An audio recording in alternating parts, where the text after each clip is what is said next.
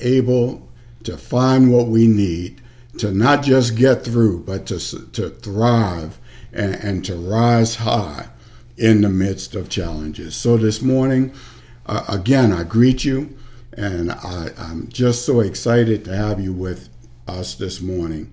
Before we get started, I want to take a moment of personal privilege. I want to ask you to pray for me and my family. What I'm about to share will be news to some of you.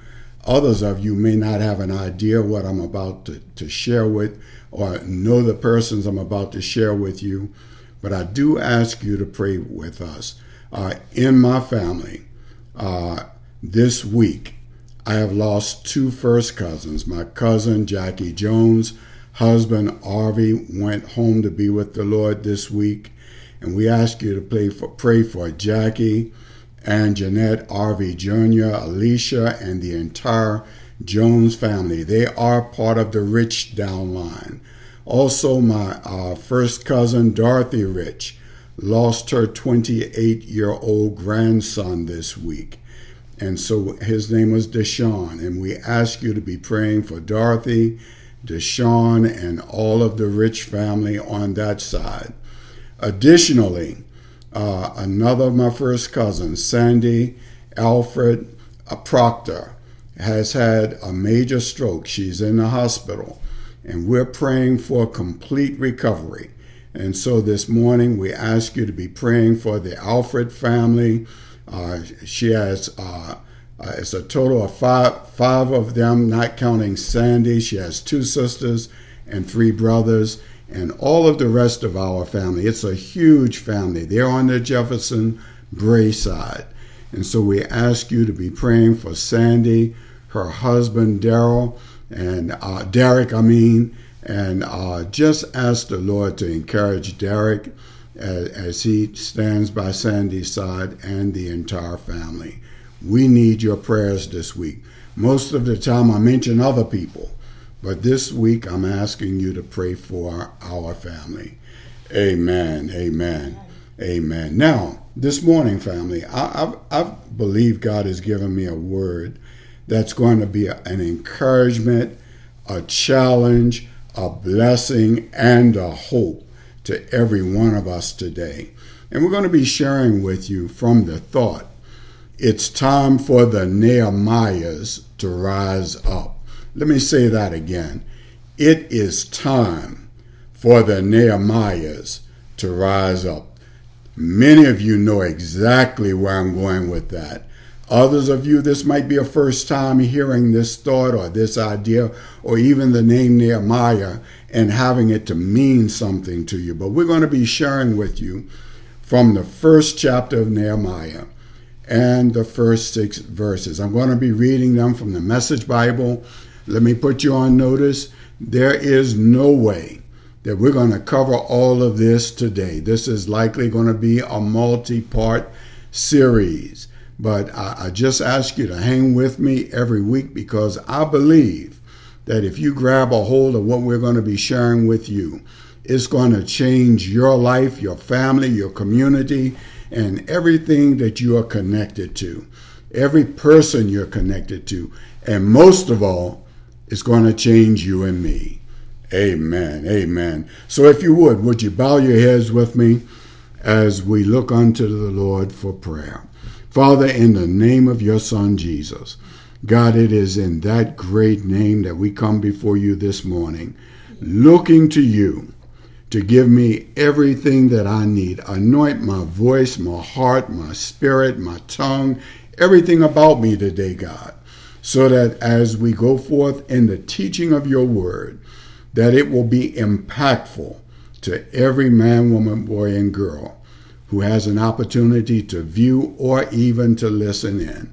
God, we are depending upon you to be the difference maker as we look unto you today, to become folk who are Nehemiahs rising up, that you might use us to change our world and you might get the glory.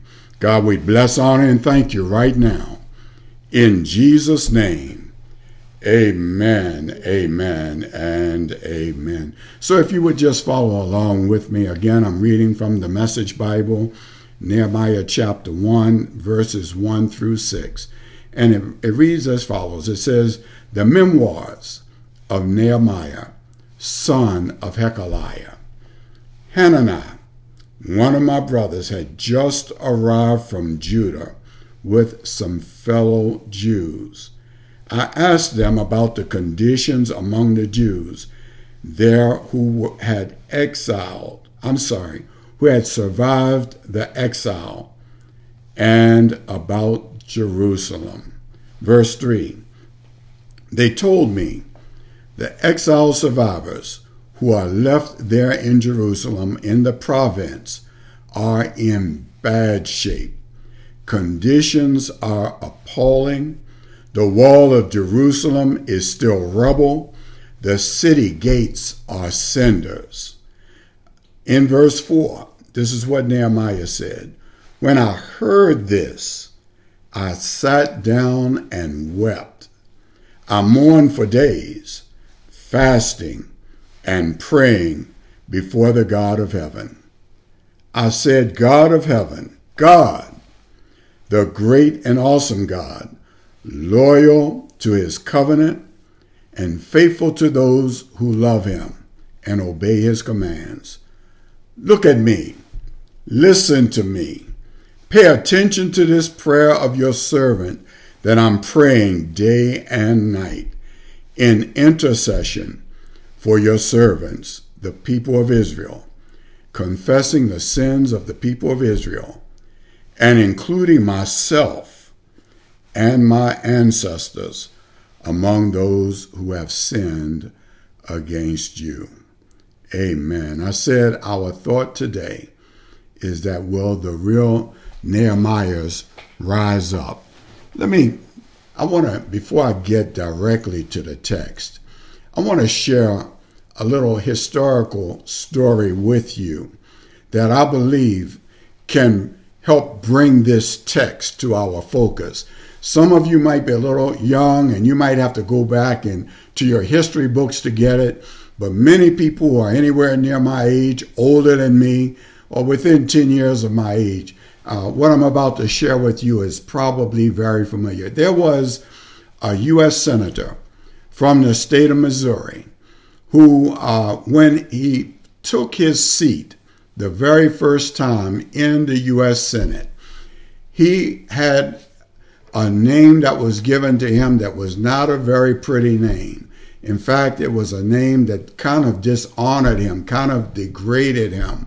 But it wasn't much that he could do about it. He was given a name that most of the time when you think about it, when you think about the context of the name, you think, why in the world would he allow anyone to call him by that name?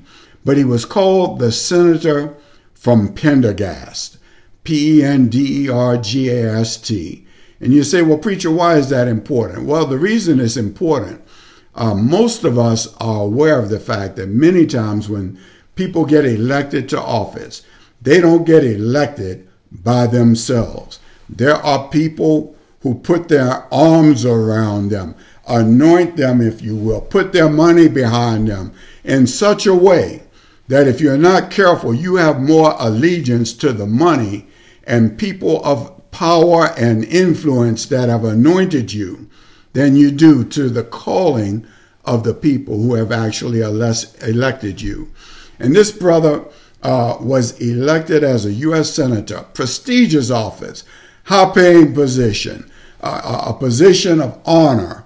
But when, as you all know, because over the last couple of years, I'm sure you've all watched Senate hearings, and you've watched when they call a senator, they say, well, the senator from California, well, the senator from this state or that state. This man was not called the senator from Missouri, even though he was from Missouri. They called him the senator from Pendergast. And the reason they called him that is that when he was elected, it was the money and the powerful influence of a crooked political leader in Kansas City who got behind this man, put his money behind him, put his name on him, and then helped him get elected. So when this senator got to Washington to take his seat, instead of being called a senator from Missouri, he was called a senator from Pendergast, meaning that he owed his position to a crooked politician named Pendergast. Now, the reason I'm telling you about this is because even though Pendergast was a crooked man, he gave this senator 3 words of advice when he took his seat. He said, when you take your seat, work hard, keep your mouth shut, and answer your letters. Now, that might not sound like much to you, but when I finish telling you the story, it's going to come together with Nehemiah. When this senator, whose name was Harry Truman, sat down at his office as U.S. Senator, he remembered Pendergast said, answer your letters. He opened up a letter from someone who was near to his state, who described that military bases that were being built by President Roosevelt to support the British effort in what later would be called World War II. This letter was detailing to Senator Truman that the military installations that were being built by contractors who were taking full advantage of the money from the U.S. government. They were using inferior quality material. They were doing inferior work. And most of the time, they were not even putting people on the job that were qualified to build the military installations. Well, as Senator Truman read this letter, somehow, and I believe it was the Lord himself, Senator Truman decided that he was going to take a journey and inspect for himself these installations. And so he left out from Washington, drove down to Florida, on the way, stopping at military installations that were being erected because the president was saying, we're going to back up our friends in England with military resources. And as he was driving, he was taking copious notes of what he observed. He drove to Florida, then he drove all the way back up to Michigan, taking notes, observing, getting out of his car. He refused to stay in first-class hotels. It was all about observing what was going on in our nation. The more he observed, the more disturbed Harry Truman became. When he returned back to Washington, 10,000 miles later, driving by himself, nobody with him, did not tell anybody about the trip. Those who know the story of Nehemiah, that sounds familiar, doesn't it? But when he got back to Washington, he told President Roosevelt what he had discovered. But the president did nothing with the report. So he took the report, gave it to the senators, and said, look, we've got to do something about this because we are being taken advantage of by contractors who recognize that the U.S. will spend the money and will not inspect the work. Well, family, that sounds to me a little bit about like the story of Nehemiah. When you read the story of Nehemiah, in verse 2 of chapter 1, it tells us that Nehemiah had a visit from some friends who were from his homeland back in Jerusalem. And as most of us would, the text tells us that he asked the question, how are things back home? What's going on with my folk back home? What's going on?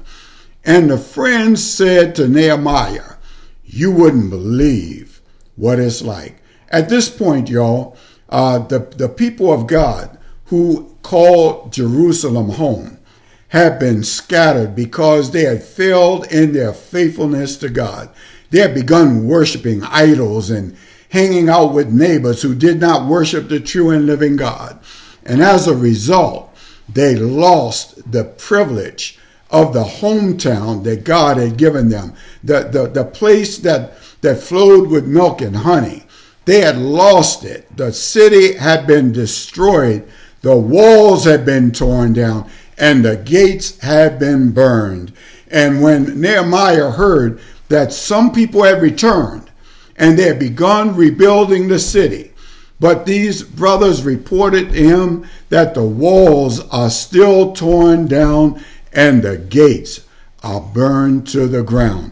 And the word tells us that Nehemiah, after he heard this, the word tells us that Nehemiah said, I wept and I mourned for days because it hurt me to consider the condition that my people were in. Well, family, this morning, as I'm standing here before you, talking about what is going on with Nehemiah, I want you to understand that all of us ought to be hurting right now as we consider the condition of our nation, as we consider the condition of our families, as we consider the condition of our people all around this nation. One of the things that has happened is that we have been taken into captivity by the mindset of a foreign, oh my God, let me be careful, of a foreign thinking enemy called the devil himself. I want you to know that hanging out with people around us does not mean that we have to be like people around us. I believe that when Nehemiah heard this report, what in his mind's eye, he saw that, yes, some folk had returned to the homeland, but they were infested, taken over with a mindset that did not honor God, did not bless God, did not worship God. And as a result, they had lost the land that God had made available to them. So listen to me. I want you to hear this well. When God sets out to bless your life, God expects all of us to be different from everybody around us. Jesus said in Matthew 5:14, "You are the light of the world." In other words, if you wear the name Jesus, you ought to not look like everybody else, not talk like everybody else, not walk like everybody else, not live like everybody else. You ought to be a light to everybody around you, because we're living in a time of darkness. And the only way that the darkness is going to be changed is that the people of light allow the glorious light of the gospel of Jesus Christ to shine so powerfully upon us that it changes the way that we think, see, hear, speak, walk, talk, and live the life that God has called us to live.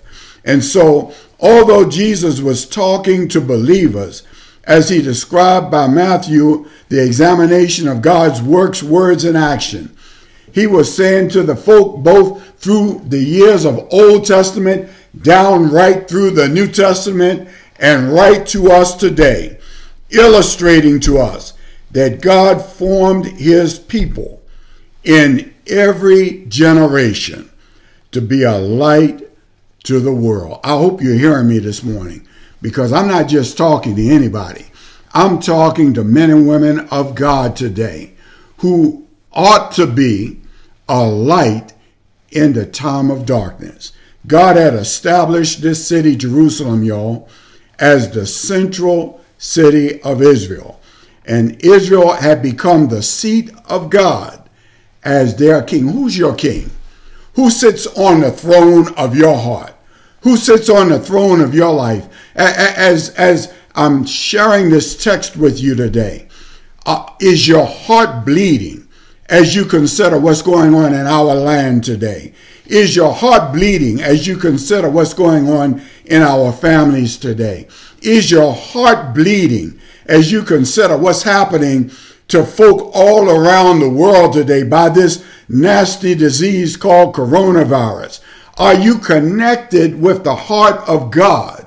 Or are you being influenced by the media and by the politicians and by the world thought and system that has us believing and thinking like the world instead of looking unto Jesus as the author and finisher of our faith? Family, this morning, as I listened to Nehemiah's heart, as he was responding to the information that he received, I heard in his words that he said, I mourned, I cried, I wept. Why? Because he recognized that the only reason that the city had been in ruins, that the wall had been torn down and the gates had been burned, is because the people had rebelled against God and began listening to the words of the world around them and allowing the world around them to shape their thoughts and their lifestyle and their expectations and the manner in which they walk, talk, and live their lives. Family, God warned them over and over again through his prophets, and yet, except for pockets of revival, the people continued to plunge deeper and deeper into the world system of sin around them. Oh God, I know you're sitting there going, he didn't say sin. Yes, I did say sin. Because family, I want you to know that tube that we pay a lot of attention to, the devices that we spend a lot of time on, the devices that have us on social media. I realize that it can be valuable, but it also can be destructive. I'm on social media. I see stuff and hear stuff that break my heart too. My heart bleeds like Nehemiah's heart was bleeding when I see friends and family members and believers in the Lord who are gossiping and sharing thought systems that are contrary to the word of God. And the reason my heart bleeds is because I realize that we've been overtaken and that we are being caught up and that ruins are coming upon us. Our walls of protection are being torn down, and the gates that should be keeping out the enemy are burned to the ground because we are caught up in the world thoughts and the world system rather than in God's system. So Nehemiah said, I wept and cried and I spent a lot of time mourning the news that I received. Why?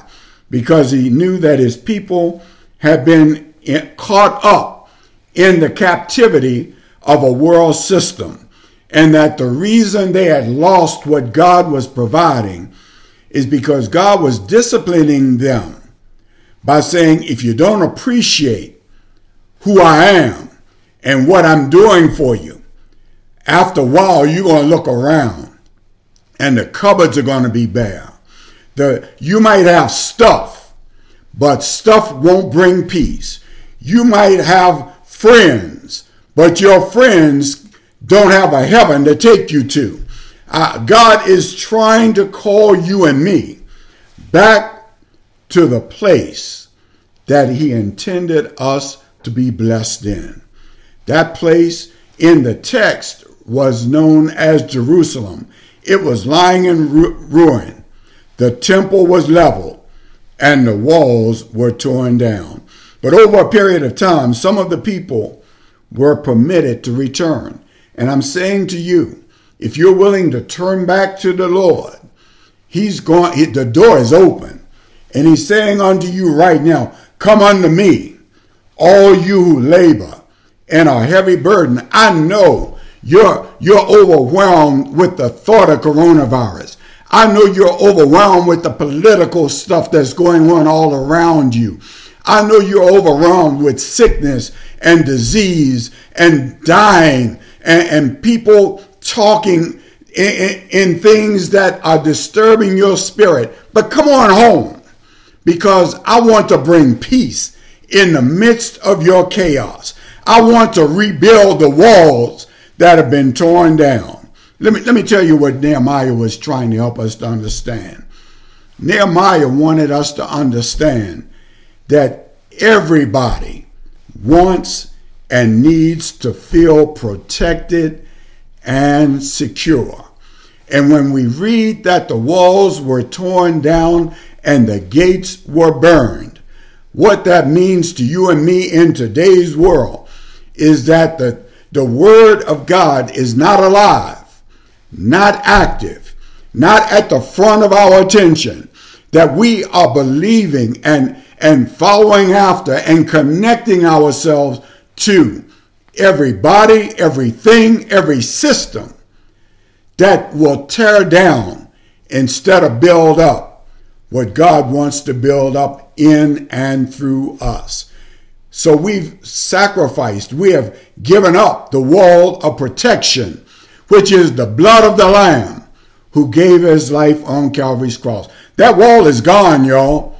But I'm here to tell you today that it can be and will be restored to every one of us who are willing to return and allow God to have our heart and our mind, that it might be shapen and formed by the word of God. That's where your protection is. I don't care how much money you have in the bank. You might have won that $730 million last week. But I want to tell you that money in the bank can never make you as secure as Jesus in the heart. Somebody ought to shout hallelujah right now, because it's Jesus in the heart that restores the torn down walls. It's Jesus in the heart that will rebuild the gates that have been burned down. Everybody needs and wants to feel protected and secure, and $730 million won't do it. Money can make you feel good for a moment, but nothing can make you secure like the presence of the Holy Ghost and the word of the Lord through Jesus Christ. So I'm telling you, you want security, you want to be protected, you need to return to the one who gave his life on Calvary's cross, that you might be saved and have security. I'm going to get ready to close in a few moments. I only got to one point, and I told you this is going to be multiple parts, but let me just share a little bit more. Nehemiah, when he received this message, was in a place called Persia, and he was a high government official. What do you mean by that, preacher? Well, Nehemiah was known as the king's cupbearer. Well, what is a king cupbearer? The king's cupbearer had very close, intimate relationship with the king, and it had to be so. And the reason is this: the cupbearer was the one who tasted the food and the drink of the king before the king tasted it. Well, why is that important?